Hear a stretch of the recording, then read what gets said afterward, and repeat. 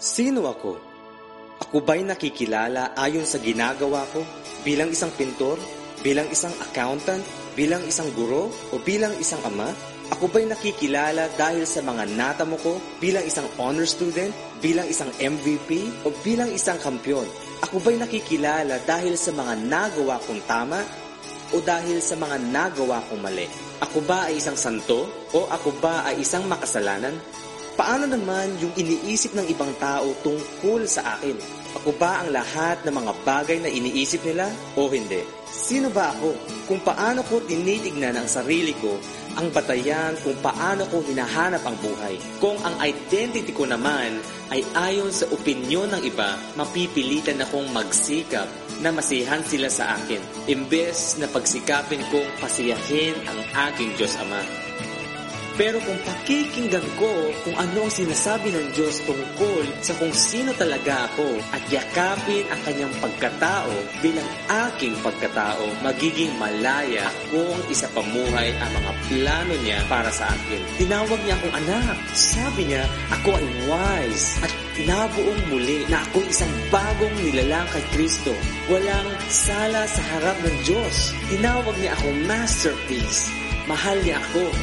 Sabi niya, kumpleto ako dahil sa pagpapala at biyaya ni Jesus ang aking tagapagligtas. At kung ang tingin ko sa sarili ko ay kagaya ng pagtingin ng Diyos sa akin, ako ay naglalakad ng may katiyakan dahil ako ay nagtitiwala sa kaisa-isang maaaring sumagot sa tanong na, sino ako?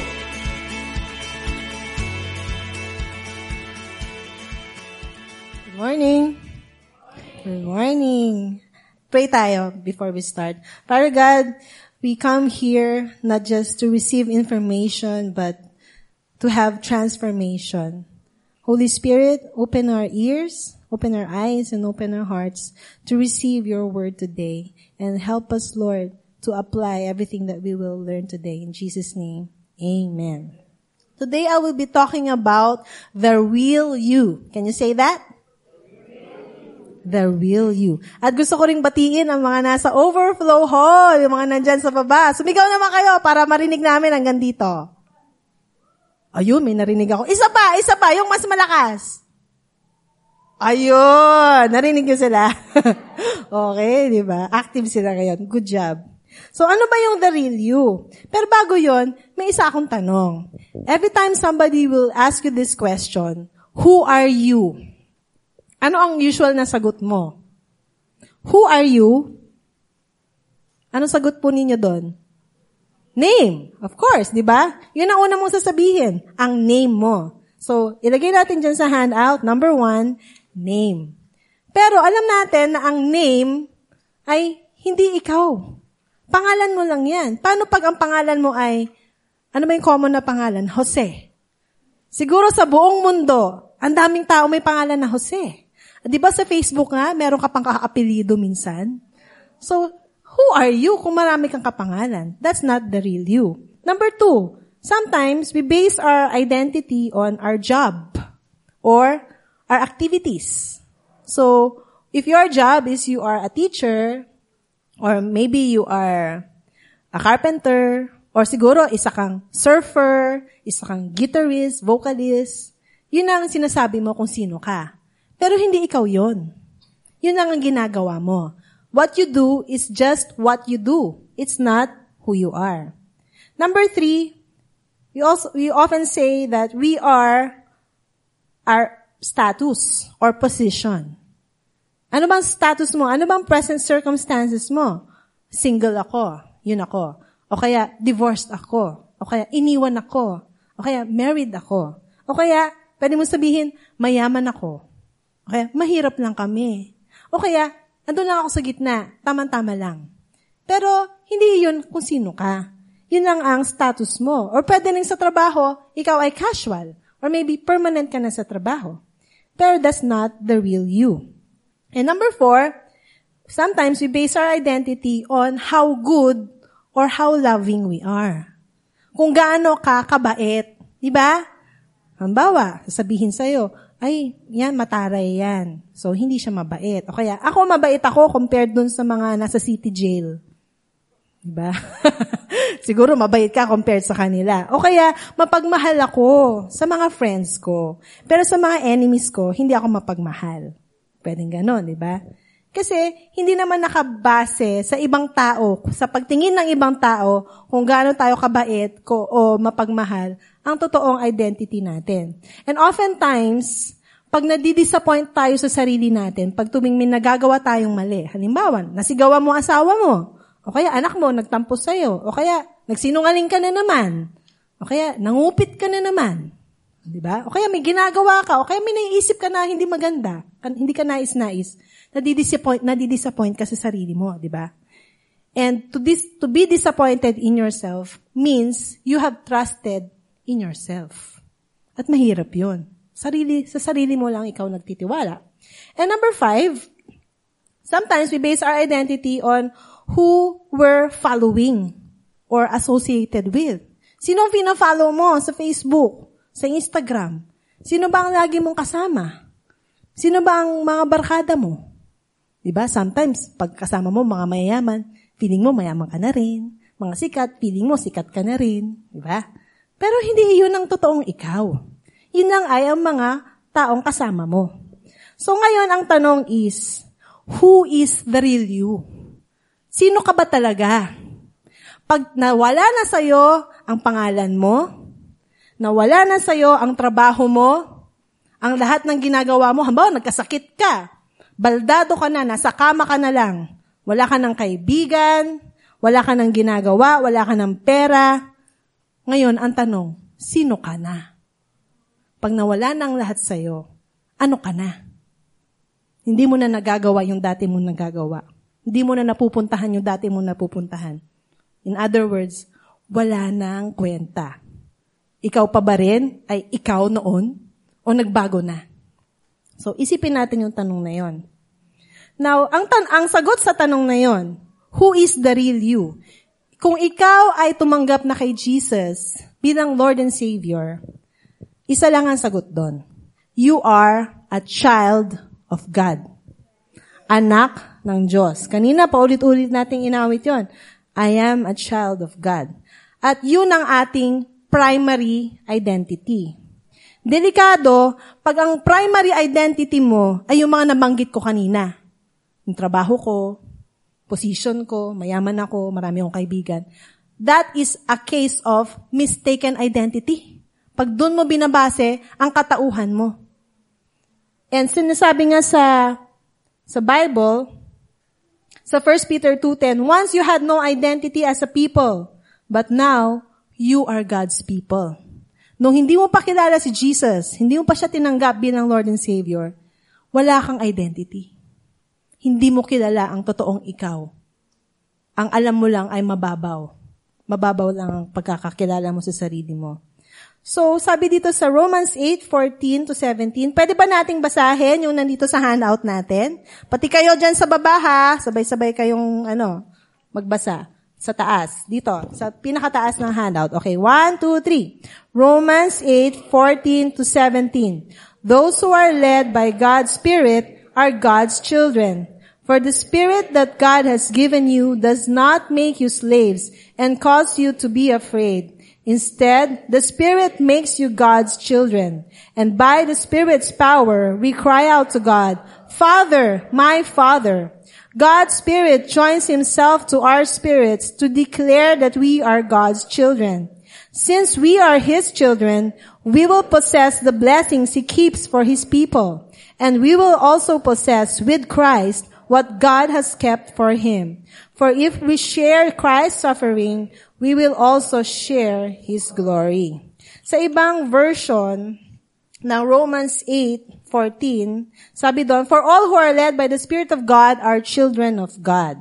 And you have received God's Spirit when He adopted you as His own children. Take note of that word, adopted. Ano ba ang ibig sabihin ng adopted? Ano po? Ampon. Inampon. Sa konteksto natin ngayon, sa modern world, pag mag-aampong ka ng bata, mag-a-apply ka sa DSWD, sa kung ano-ano mga ahensya, marami kang documents na kukumpletuhin, ipoprove mo na ikaw ay magiging mabuting magulang, mapoprovide mo lahat ng pangangailangan, mapoprovide mo yung education ng anak mo, mamahalin mo siya. Yun ang kailangan mo. And then pag okay ka na, cleared na lahat, pwede mo nang kunin yung bata at iuwi mo na sa bahay mo at yun na ay ituturing mo ng sariling anak. Yun ang konsepto natin ng adopted. Tama po ba? Okay. Pero, sinasabi ni Paul dito, sa kontekstong to, we're adopted as his own children. Iba ang kultura nila noon, sa Rome. Sa Rome noon po, very common ang child abandonment. Yung tipong, pinanganak yung baby, ayaw ng magulang, iiwan na lang.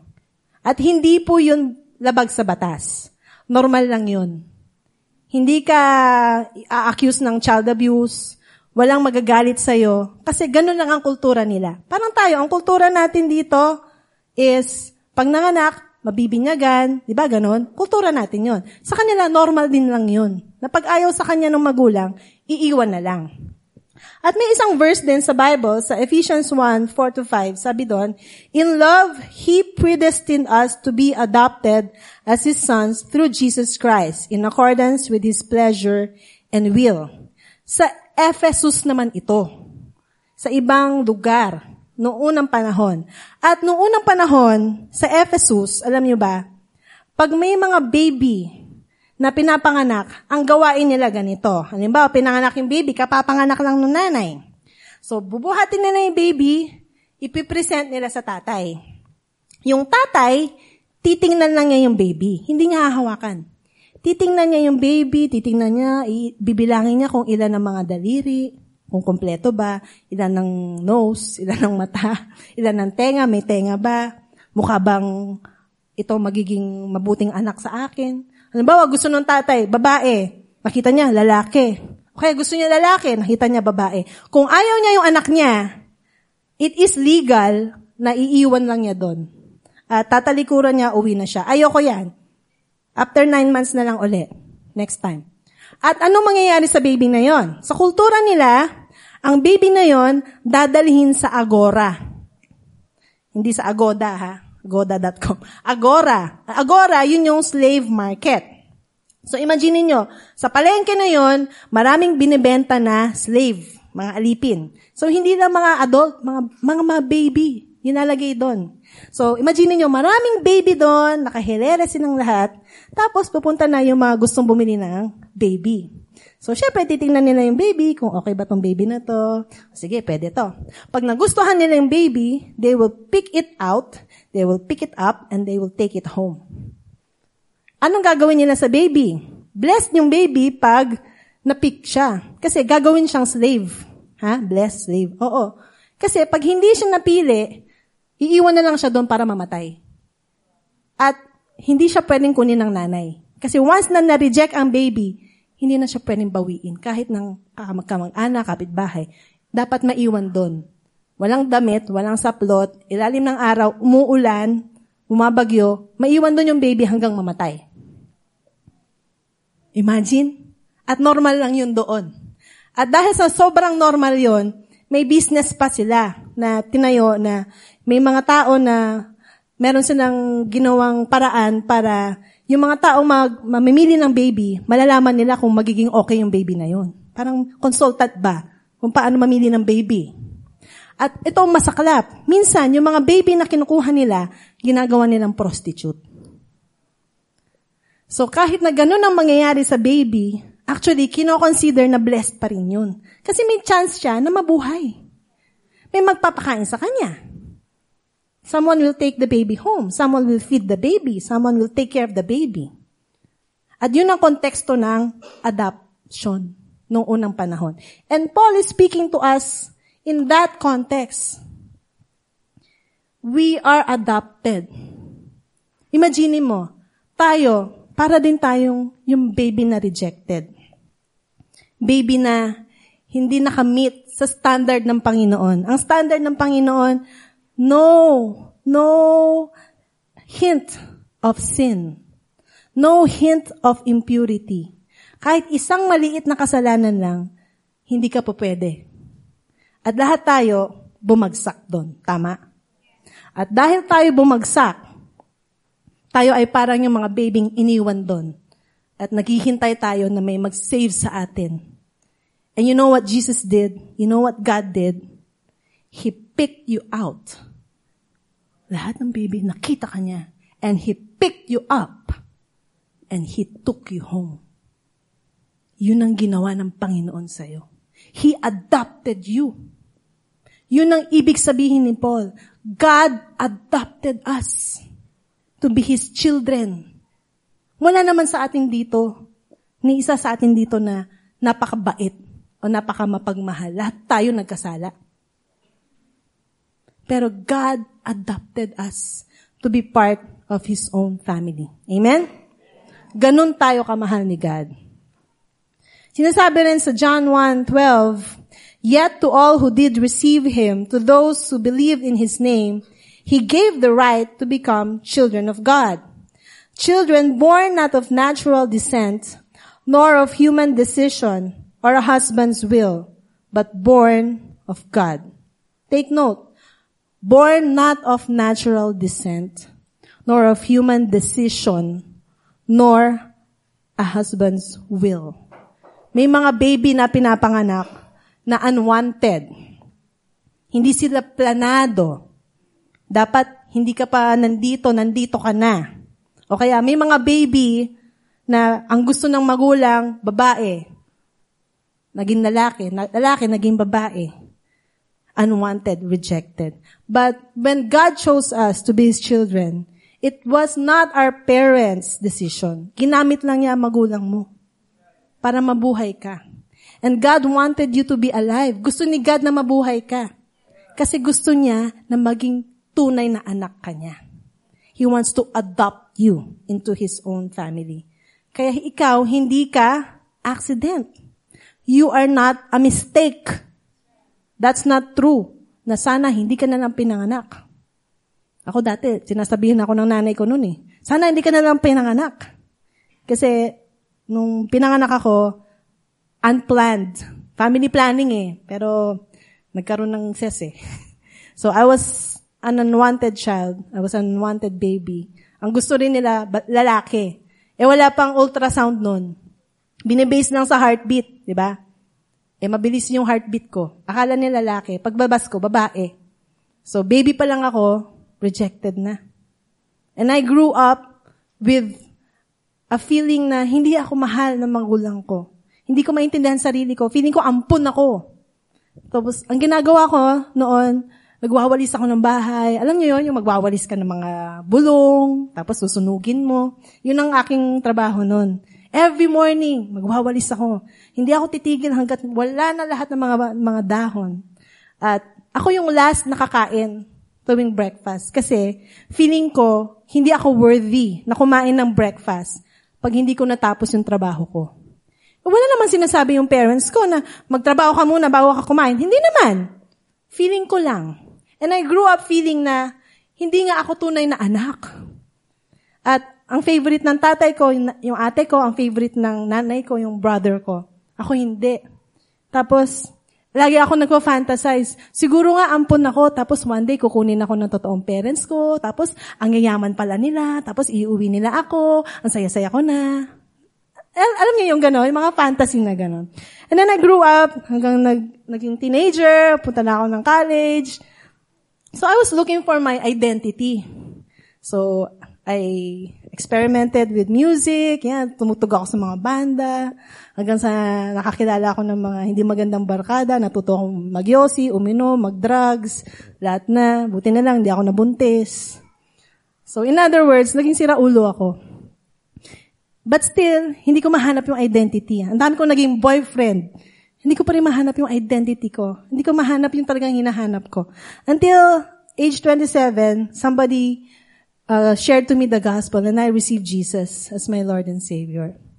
Hindi siya automatic na naging mabait ako agad, Alam mo yun? Nakikita ako ng iba dito at kumakanta ako dyan. Siguro iniisip nila, ang bait-bait niyan siguro. Si Sis, hindi. Hindi ako mabait. Kung kilala nyo lang ako noon, ay nako, maiinis kayo sa akin. Sa totoo lang. And long story short, nagsaserve na ako sa church and everything, nabaptize na ako. But mali pa rin yung mentality ko eh. Kasi parang nung bata ako na kailangan magwalis muna bago kumain, feeling ko noon, kailangan mag-serve muna ako sa church. Kailangan magtrabaho muna ako sa church para mahalin ako ni pastor, para mahalin ako ng mga tao sa church, para mahalin ako ni God. So I still had a performance mentality. I was still trying to get God to love me when He already loved me and accepted me. And then until one day, I made a very big mistake. I fell into sexual sin. And that's a big sin. And during that time, I was disciplined by pastor team, by my leaders. And hindi ako nag-serve. I cannot serve. So hindi ako nag-serve for months. And ang hirap. Pupunta ako dito, nahihiya ako. Alam ng mga tao yung mga ginawa ko. Nakakahiya. And during that time, I felt na wala na. I blew it. Hindi na nila ako tatanggapin sa SFCC. Babalik na lang ako sa dati kong ginagawa. Mag-yosi na lang ako. Inom uli ako. Mag-drugs na lang uli ako. But you know what? It was during those times na nag-backslide ako when I truly understood what grace is. Diba? Grace is undeserved favor. And totoo yung sinasabi sa Bible that where sin abounds, grace abounds even more. Doon ko mas naranasan na mas mahal ako ni God. Imagine, He would speak to me, He would give me visions, He would tell me, when I see you, daughter, I see you as pure. You are pure. Paulit-ulit niya sinasabi, are you sure I'm pure? You know what I did? Nakakahiya. Kadiri, kasalanan, sexual sin. Yeah, you're pure.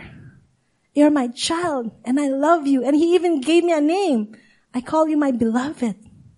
And I couldn't believe what I was hearing. Tinanong ko pa nga sila, Pastor, totoo ba to? Pastor, may naririnig ako. Sinasabi ni God, ng beloved ako. Oo, totoo yan. Sabi niya. And that changed my life. Yung sinasabi ni God sa akin that He loves me, that He sees Jesus in me, the righteousness of God in me. Not me, but Jesus in me. Yun ang nagpabago ng life ko. And because of that, I have the confidence to stand here and teach and preach. Not because I'm good. I'm not good. Not because I'm a worship leader. That's just what I do. It's not who I am. I'm confident to stand here in front of you and tell you my story at hindi ako nahihiya. Because I know that I am a child of God. And that's what God wants us to remember today. That we are children of God. Nung tayo ay pinanganak muli, nung tayo ay na-born again, para tayo naging isang newborn baby. Diba pag newborn baby ka, wala kang alam gawin, kundi tumanggap. Gusto mong kumain, gusto mong magdede, gusto mong magpupu, naiinitan ka lahat. Wala kang magagawa. But you are still loved, right? Tingnan nyo, di ba pag may baby, bakit yung mga tao pag may baby, oh, yung cute-cute ng baby, gustong-gusto nila sa baby, wala namang ginagawa yung baby. Parang gano'n din tayo dito, di ba? Wala ka namang ginagawa. Nandito ka lang, uupo ka lang. Tapos gustong-gusto ko ng mga tao, nakikipag-usap sila sa iyo. Gustong-gusto ka nila makilala. Kasi gano'n talaga, pag you have become a child of God. And that is who you are. You are a child of God. That is our primary identity. Isipin mo, pag ikaw namatay, o kaya pag namamatay ang tao, ano ba ang tinatanong ng tao tungkol sa taong namatay? Sasabihin ba nila, is this person rich? Or ano bang natapos na degree nito? May PhD ba siya? Doktor ba siya? Okay, magkano ang pera niya sa bank account niya? Hindi naman yun, di ba? Ang itatanong sa'yo, kaninong anak yan? Di ba? Usually, pag namatay, kaninong anak yan? Sino yan? Kaninong anak yan? Sino ang nanay at tatay niyan? At ganun din tayo, pag mamamatay tayo. Yun ang ultimate question. Kaninong anak ka? Kasi ang totoong ikaw ay hindi kung ano ang meron ka. Hindi kung ano ang nagawa mo. Hindi kung ano ang na-achieve mo. Ang totoong ikaw, your true identity is that you are a child of God. You were born a child of God and you will die a child of God. And I don't care kung ano ka ngayon sa buhay mo, kung 144 leader ka, network leader, mataas ang posisyon mo sa society, maraming taong naghumahanga sa'yo. Bottom line is, pantay-pantay ang tingin sa atin ng Panginoon. We are children of God. There's this story about, true story to. There's this guy na, isa siyang pastor, nagbakasyon siya sa Tennessee. So, Amerikano siya. He and his wife, and then they were having lunch. Okay? So, siyempre, pag nagbabakasyon siya, gusto niya, walang nakakilala sa kanya. Gusto niya, privacy, gano'n. Tapos kwentuhan sila ng asawa niya. Ngayon, may biglang lumapit. May isang matandang lalaki. Tapos alam mo yun, di ba minsan may mga taong gano'n, yung nakikipag-usap sa'yo kahit di mo kilala. Ayaw mo naman makipag-usap, pinapakita mo na nga ayaw makipag-usap. Nakikinakausap ka pa rin. Naranasan niyo yun? Okay. So, gano'n na nangyari sa kanya. Tinatanong siya, oh, what's your name? Where are you from? What are you doing here? Have you gone to this place? Oh, ganyan. So, parang, siya naman, sige na nga, matanda na to, pagbigyan ko na nga. Tapos, nung tinanong na siya, so, anong trabaho mo? What do you do? Sabi nung matandang lalaki. Sabi nung pastor sa sarili niya, eto, pagkakataon ko na to. Pag sinabi ko sa kanyang pastor ako, titigilan na niya ako. Sabi niya, aalis na siya. So, sinabi niya, pastor ako. Sabi niya, pero ang nangyari, kabaliktaran. Instead na ma-turn off yung matandang lalaki, umupo. Inupuan siya at lalo pang nakipagkwentuhan. Oh, talaga? Pastor ka? Sabi niya. Oh, pastor ako. Alam mo, may kilala akong pastor. Sabi niya. Oh, di excited siya nagkakwento. Tapos siya naman, yung pastor parang napahiya. Ay, may kilala pala siyang pastor. Tapos ganito ako. Ano ba naman to? Sabi niya. Sige na, makikinig ako. Tapos kinikwento niya, alam mo kasi ako, nung bata ako, lumaki akong insecure. Hindi ko kasi kilala kung sino yung totoong tatay ko. Maski yung sarili kong mother, she doesn't know who my real father is. So I grew up being a bastard. Yun ang term doon bastard. And I had no direction, I had no purpose sa life ko. Until one day, I was walking along and then I saw this sign, may signage of this new church. And I heard people singing inside the church. Sabi niya. So I went inside, tapos nakita niya may isang pastor. May nagpipreach, ang galing niya mag-preach, ang galing niya magturo, nagpapatawa pa siya. So sabi niya, ang galing naman, sige nga, uupo ako. Yan, nakinig siya. Ang galing talaga, babalik ako next week. So bumalik siya next week, and the next week, and the next week, and the next week. In other words, lagi na siya nag-a-attend. Ngayon, ang problema is, hindi niya tinatapos yung service. Hindi niya tinatapos yung sermon kasi nahihiya siya na baka pag tinapos niya yung service, di ba tayo, pag nandito, pagtapos na, di ba, nakikipagkwentuhan, nakikipagkilala. Baka tanungin siya, anong pangalan mo? Taga-saan ka? Sino tatay mo? Ayaw niyang matanong kasi hindi nga niya kilala kung sino tatay niya. Di ba? So, nahihiya siya. So, yun ang ginagawa niya. Until one day, ang ganda ng message ng pastor. Hindi na niya mapigilan. Hindi niya namalayan. Hindi niya namalayan, patapos na yung pastor mag-preach. Naku. Tapos na nga yung pastor. Tapos na siya. So, naku, anong gagawin ko? Alis na ako. Hindi nag-aalisan na yung mga tao. Di ba, pag umaalis tayo dito, siksika, ang hirap bumaba. Ganyan tayo maglakad. So, ganun siya maglakad. Naku, paano ba yan? Anong gagawin ko? Until may tumapik sa kanya. Gumanon, ang bigat na kamay. Ganon. Bigat, no? Sorry, Gano'n niya. Nagulat siya. Sino kaya to? Paglingon niya ganon, nakita niya yung pastor. Pinigilan siyang ganyan. Tapos sabi nung pastor sa kanya, ikaw bata ka. Sino ka? Sabi niya. Who are you? Sabi nung pastor. Naku, yan pa naman ng tanong. So, hindi niya alam yung sagot. Naku, who am I? Wala siyang masabi. Whose child are you? Sabi nung pastor. Wala na naman siyang masabi. Naku, pahiya ako nito. Sabi niya. Tapos sabi nung pastor, I know who you are.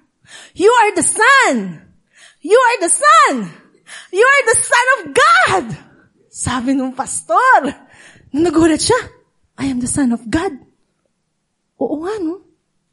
Diba, ganun talaga ako? I'm the Son of God. So, inako niya yun. Oo nga, I'm the Son of God. Hindi ko makilala ang tatay ko. I'm the Son of God. And sabi niya dun sa pastor na kinikwentuhan niya, you know what? Those words changed my life forever. Tapos tumayo na siya at umuwi na siya. Na-shock yung pastor. Parang, grabe, ganda ng kwento niya. Yung nga lang, umalis na siya. Tapos napadaan yung waitress. Sabi niya, Sir, excuse me. Kilala niyo ba kung sino yung kausap niyo? Sabi ng waitress. Sabi niya, hindi nga eh. Hindi ko nakuha yung pangalan. Sino ba yun? Sabi niya, hindi ko kilala yun.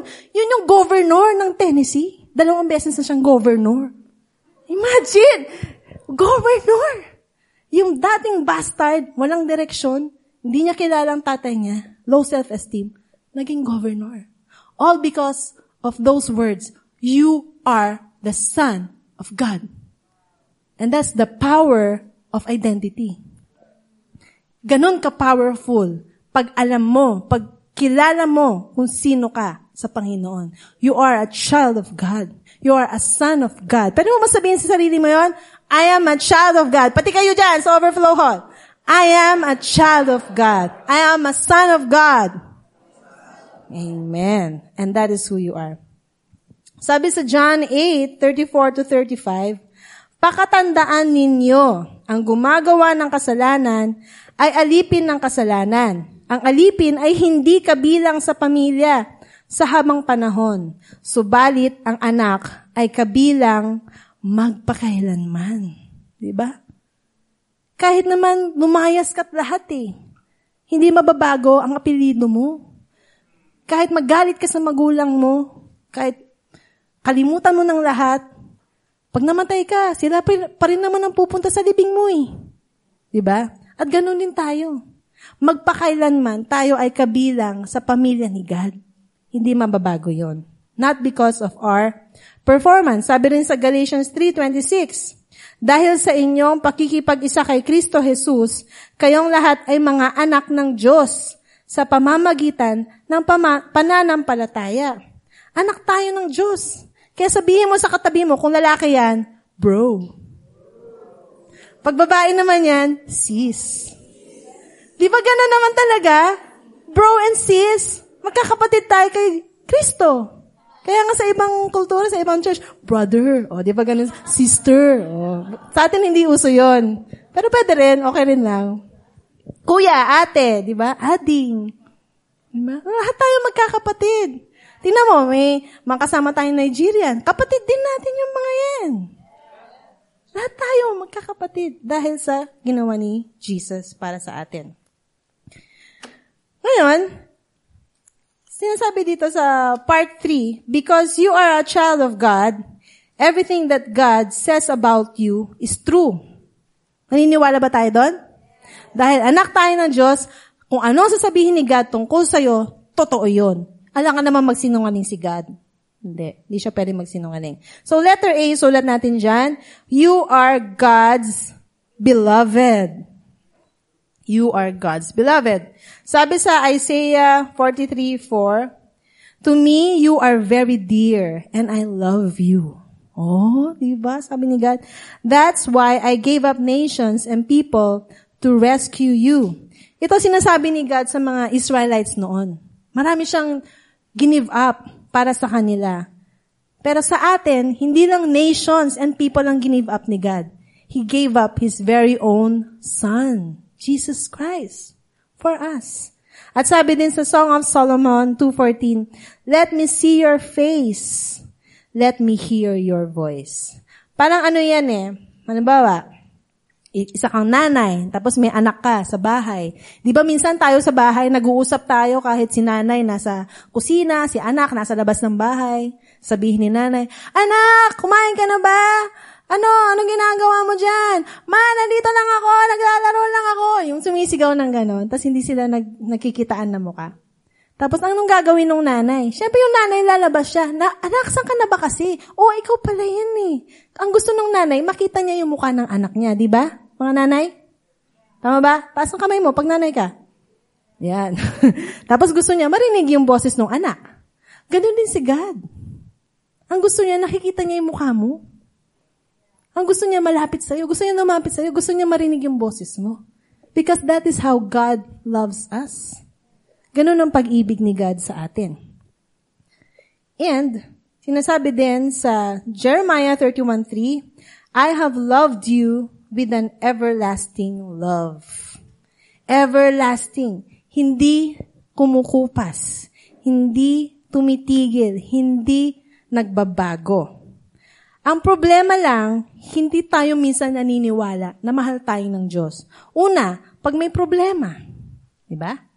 O kaya, may hinihingi ka, hindi niya binigay sa'yo. Binigay niya doon sa kinakainisan mong tao. Diba? Akong humingi, siya ang binigyan mo. O kaya, minsan dahil sa kasalanan, nagigilty tayo. Kaya, parang mahirap paniwalaan na mahal pa rin tayo ni God. Pero ang katotohanan, we cannot make God stop loving us. Tama? Because His love is not based on us. It's based on Him. And God loves us perfectly because God is love. Yun ang reason kaya mahal na mahal tayo ng Diyos. Sabi rin sa Psalms 100 verse 5, "For the Lord is good, His unfailing love continues forever, and His faithfulness continues to each generation." Now, letter B, isa sa mga sinasabi ni God about us as a child of God is, you are a new person. So, isulat mo. Sabihin mo nga, I am a new person. Okay, sabay-sabay natin basahin yung 2 Corinthians. Ano dyan ba sa inyo? Wala. Nasa screen, okay. Pwede yung Tagalog. 2 Corinto 5:17. Okay, 1, 2, 3. Kaya't kung ang sino man ay na kay Kristo, siya'y bagong nilalang. Ang mga lumang bagay ay lumipas na. Tingnan ninyo, ang lahat ay naging bago. Bago ka nang nilalang. Palagi nating naririnig to, di ba? You are a new creation. Pero ano bang ibig sabihin yan? Bakit ganito pa rin ako? Bakit nagkakasala pa rin ako? Ilang taon ko na tong struggle, tong temptation na to, nahuhulog pa rin ako sa kasalanan. Bakit mataray pa rin ako? Bakit nagchichismis pa rin ako? Bakit addict pa rin ako sa yosi? Bakit gustong-gusto ko pa rin manood ng bold? Bakit ganito ako? Pag may problema, ganito. Pero ang totoo niyan, iyon ay mga old habits na lang. Yun ay mga old pattern of behavior. Yun ay old behavior. Siyempre, nung parang baby, di ba? Pag pinanganak yung baby, hindi naman siya agad-agad magiging parang magulang niya. Instant. No? Hindi naman agad-agad yung baby magiging obedient. Hindi naman, di ba? Kailangan mong turuan. Kailangan mo siyang alalayin. So, ganun din tayo. Kailangan maturuan tayo. Kailangan may leader sa cell group. Kailangan may pepsol para tayo ay nababago. Kailangan nandito tayo para tayo natututo sa salita ng Diyos. And letter C, sinasabi dyan, you are complete in Christ. Sabihin mo nga, I am complete in Christ. Sabi sa Colossians 2:9-10, for in Christ, all the fullness of God lives in a human body. So you also are complete through your union with Christ, who is the head over every ruler and authority. Complete, kompleto, nothing missing, nothing broken. Okay, I want to call on Mark. Kilala niyo si Mark? Oh, siya si Mark. Sabihin niyo, hi Mark. Okay. Si Mark, nire-represent niya ikaw at ako. Bago natin nakilala si Jesus. Before we receive Jesus as our Lord and Savior, parang ito tayo si Mark. Si Mark, hindi naman siya sobrang bait. Hindi rin naman siya sobrang sama. Katamtaman lang. Minsan, si Mark, pag feel niya, nagpupunta siya sa church. Nag-worship service, o kaya, minsan, pag marami siyang pera, nanlilibre siya. Minsan, hindi. Minsan, siya yung nagpapalibre. At si Mark, parang lahat tayo, meron siyang struggle. Ang struggle ni Mark is anger. Kasi si Mark, pag nagalit siya, sobrang galit. Naninira siya ng mga gamit. Nangahagis. Tapos, nagmumura pa. Nakikipag-away, pati sa Facebook. Kinaaway niya yung kanyang kaaway. Ganun siyang klaseng tao. At tuwing nakakagawa siya ng masama, he feels guilty. He feels dirty. He feels ashamed. Ayaw na niya magdasal. Lumalayo siya kay God. Yung mga friends niya na nagyayaya sa SFCC, ayaw na niya. Hindi niya pinapansin. Pero one time, may nag-share sa kanya ng gospel. At sa gospel na yon, he learned that God has forgiven all his sins, past, present, and future. And he received Jesus as his Lord and Savior. So nung ni-receive niya si Jesus, siya ay naging bagong person. He became a new person. Namatay na yung dating Mark. Pero yung bagong Mark ay na kay Jesus na. So tingnan nyo ngayon. Halika dito, Mark. Oh, gwapo na ni Mark, di ba? Si Mark ay nakipag-isa kay Jesus. So ito, imagine natin ito si Jesus at si Mark ay nasa loob ni Jesus. Mark is in Christ. Diba? At makikita mo dito, Jesus, Son of God. Yun na ang bagong pangalan ni Mark ngayon. At Christ. Pero ang problema, hindi naman porke na born again na si Mark, ay okay na siya agad. Minsan, nagagalit pa rin siya. Minsan, nagmumura pa rin siya. At minsan, nakakagawa siya ng mga bagay na hindi maganda. Pero ang difference is, dahil siya ay na kay Christ na, alam niyang siya ay nakipag-isa kay Kristo, at mahal na mahal siya ni God, kahit anong gawin niya, natutunaw siya. Sige, matunaw ka. Natutunaw siya sa kabaitan ni God. At habang nararanasan niya how much God loves him, it leads him to repentance. Nagbabago ng isip niya. Napapansin niya parang, hindi ko na bagay ang magmura ngayon. Hindi ko na bagay ang magwala.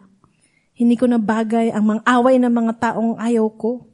Dahil ako ay na kay Jesus na. At unti-unti, nababago si Mark because he is in Christ. And you know what's best of all? Nung si Mark ay wala pa kay Kristo, ang tingin ni God kay Mark, makasalanan. Mainitan ng ulo, palaaway. But once na si Mark ay in Christ, ang tingin na ni God kay Mark ay, siya ang righteousness ni God. Siya ay holy. Siya ay blameless. Siya ay pure. Lahat ng meron si Jesus, yun ang meron si Mark. At yun ang tingin ni God sa'yo. Yun ang tingin ni God sa akin. Yun ang tingin ni God sa lahat ng tumanggap kay Jesus. Tama ba? Alright. Thank you, Mark. At yun ang good news sa lahat. Pag sinabi natin, you are complete in Christ, ibig sabihin, wala ka nang kailangang gawin. Hindi mo na kailangang magpakabait. Hindi mo na kailangang magpakaserve, magpakasipag, para lang mahalin ka ni God. Kahit nga wala kang gagawin dito Kaya kahit nga na-born again ka, tapos wala kang ginawa, nag-attend ka lang ng service, hanggang sa mamatay ka, mahal ka pa rin ni God. Kahit wala kang gawin. Kahit sa bahay nyo, kahit hindi ka magtrabaho, mahal ka pa rin ni God. Pero syempre, mas may enjoy mo ang buhay mo kung magsaserve ka kay God. Diba? Lahat nga na nagsaserve kay God, taas ang kamay. O, diba? Diba masaya ang buhay pag nagsaserve? Yes. Letter C. Saan na ba tayo? Letter D. Sorry. You represent God. Okay, sabihin mo, I represent God. Naniniwala ka ba na you represent God? Kaya nga tinawag na Christian.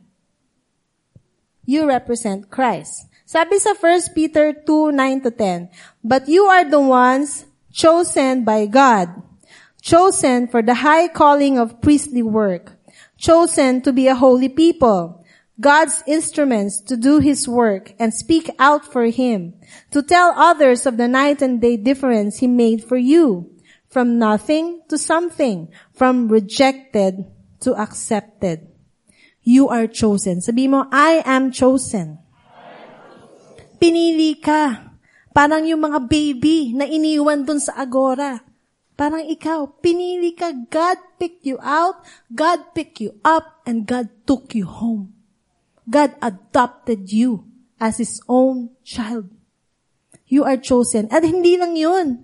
You are chosen by God not just to be saved, but you are chosen by God to be used so that other people will also be saved.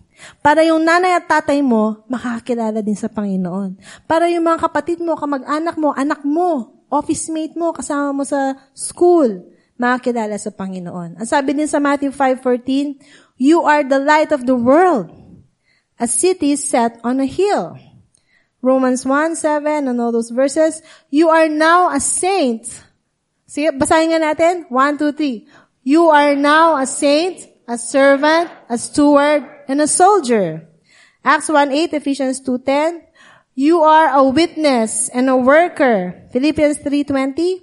You are a citizen of heaven. And 2 Corinthians 5:20. You are an ambassador for Jesus. You represent God. Ngayon, ito ang usually na nangyayari at ito ang nangyayari sa akin. Yung iba, pag naboborn again, ang una nilang ginagawa is nagsuserve agad. Ang una nilang tinatanong, what should I do? Saan ako sasali? Anong gagawin ko? Paano ako magsuserve? Gusto ko rin mag-serve. Gusto ko rin ginagawa yung mga ginagawa ng mga taong yan. They want to represent God kaagad. They want to go out into all the world and make disciples of all nations again. Diba? Yun ang gusto nilang gawin. Tapos, feeling nila, pag ginagawa na nila yon, magiging complete in Christ na sila. A-accept na ako ni God. Ang tingin na sa akin ni God, good. Ang tingin na sa akin ni God, holy ako. Kasi nag-work ako para sa Kanya. And then, pag complete na sila in Christ, baliktad. Feeling nila, sila na ay new person. Dahil marami na akong ginagawa, busy ako, marami na akong na-achieve, bago na ako. Nagbago na ako. At dahil nagbago na sila, ang iisipin nila, mahal na ako ni God. I am God's beloved. Which is wrong. Baliktad, di ba? And kaya yung iba, nawawala pag may nagawang kasalanan. Kasi iniisip nila, ang pag-ibig sa kanila ni God ay based sa kanilang performance. When it's the other way around, God loved you. He picked you. He chose you. And then God made you a new person. And He made you complete and in Christ. And that's why you can represent God. So, it's very important na alam natin na yun ang kalooban ng Diyos. And ang ginagawa ni Satan is, sinasabi niya yung lie na to, that you have to perform, you have to please God, you have to do what's right, you have to change yourself. Kailangan sumali ka sa church na yan, mag-serve ka rin, magbigay ka, para mahalin ka ni God. Yun ang lie ni Satan. At paulit-ulit niyang sinasabi yon until it has become truth to most people. But that is a lie. The truth is, we don't need to add up to anything to what Jesus has already done on the cross. Because He said, it is finished, it is done. So now the question is, paano natin maa-apply ang message nito? Okay, letter A, we should be conscious of your position in Christ, not in your condition. Position, not condition. Sino ka ba kay Kristo? You're beloved. Diba? You're chosen, you're forgiven, you're complete, you're a new creation, you represent God. Doon tayo dapat mag-focus. Hindi sa condition natin, ganito pa rin ako Nagmumura pa rin ako Nagyoyosi pa rin ako Nagsisinungaling pa rin ako Chichismis pa rin ako Diba? Matampuhin pa rin ako. Magagalitin. Hindi. Huwag tayo maging conscious doon. Maging conscious tayo kung sino na tayo kay Kristo. And letter B, become Christ-occupied, not self-occupied. Ano ibig sabihin ng Christ-occupied? Occupied, di ba? Occupation, yun ang ginagawa mo araw-araw. So, ganun din tayo. Maging trabaho natin, maging habit natin, maging routine natin, yung iniisip natin si Jesus. Siya at ang kaharian niya. Tingnan natin sa Colossians 3 verse 1. Sige, basahin natin sabay-sabay. 1, 2, 3. Yamang binuhay kayong muli na kasama ni Kristo, ituon ninyo ang inyong pag-iisip sa mga bagay na nasa langit, na kinaroroonan ni Kristo, na nakuupo sa kanan ng Diyos. Mag-focus tayo sa things above, not on things on this earth. Yeah, God wants us to enjoy. God wants na mag-shopping tayo. God wants na magbakasyon tayo. Hindi naman KJ si God. Of course, mahal ka niya. Gusto niya mag-enjoy ka. Gusto niya tumaas ang position mo sa trabaho. Gusto niya dumaming pera mo. But kung yun na lang ang primary focus natin, nakakalimutan na natin kung bakit tayo minahal ng Diyos at bakit tayo na born again, hindi tayo magiging truly happy sa buhay natin. And letter C, believe and declare who God says you are, not what you or others say you are. Oftentimes, si Satan, yun ang ginagawa niya sa atin. He speaks to us with lies. Ikaw, you're nothing, you're no good, mataray ka pa rin, hindi ka pa rin nagbago, wala kang kwenta. At kung doon tayo makikinig, wala mangyayari sa atin. It's important that we believe and we declare kung anong sinasabi ni God tungkol sa atin. At hindi rin ang sinasabi ng ibang tao tungkol sa atin. So we need to remember who we are. Sabihin mo, remember. Remember. Who paid for you? Dati kang slave. Sino ang nagbayad para makuha ka? Di ba si Jesus? At ano ang kabayaran? Hindi pera. Ang buhay niya, ang dugo niya. Who adopted you? Sinong pumili sa'yo? Sino ang umako sa'yo bilang magulang? And who do you belong to? Because knowing who you are will free you. Kung kilala mo kung sino ka talaga na ikaw ay anak ng Diyos, magiging malaya ka. You will be free to love. You will be free to obey God. You will be free to serve God. It's not the other way around. You don't serve God so that He will love you. He already loves you, and that's why you love Him back. That's why you want to serve Him. That's why you want to obey Him. That's why you want to follow Him. And when you know that you are loved, you serve differently.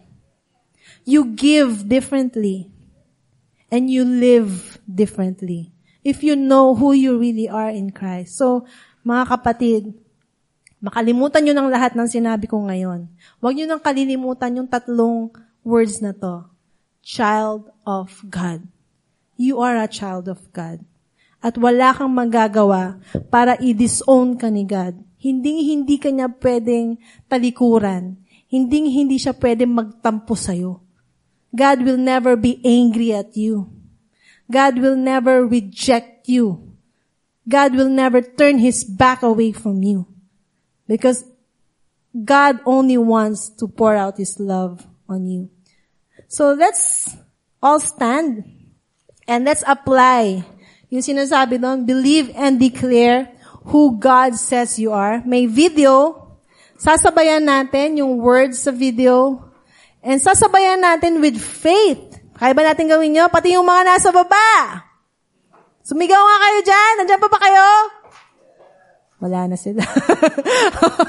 Okay. So, sabay-sabay nating basahin. Sabay-sabay nating i-declare who we are in Christ. Before Christ, sige, sabay-sabay. Before Christ, I was a different person. This person was my old nature. My old self. But that person died. And my life is now hidden with Christ. I am in Christ. And He is in me. I am a new creation. This doesn't mean that I will never stumble or fall back into old patterns. But I will call them what they are. Old patterns. Old habits of the old person. I will confess them. I will thank God for His forgiveness. I will make amends. And then, I will move on. Not because I am taking sin lightly, but because I am taking seriously who God says I am. Holy, pure, unstained, without blemish. Not because of anything I've done, but because of what God has done for me. He has wiped my slate clean. I am blameless before God. Therefore, shame has no place in my life because I am a new creation. Yeah. And all of the ugly parts of my story, the parts I want to pretend never happened, I've been redeemed. And they have become the moments in my life when God's grace is most on display. Thank you, God. My mistakes do not define me. My past does not define me. Because God has defined my identity.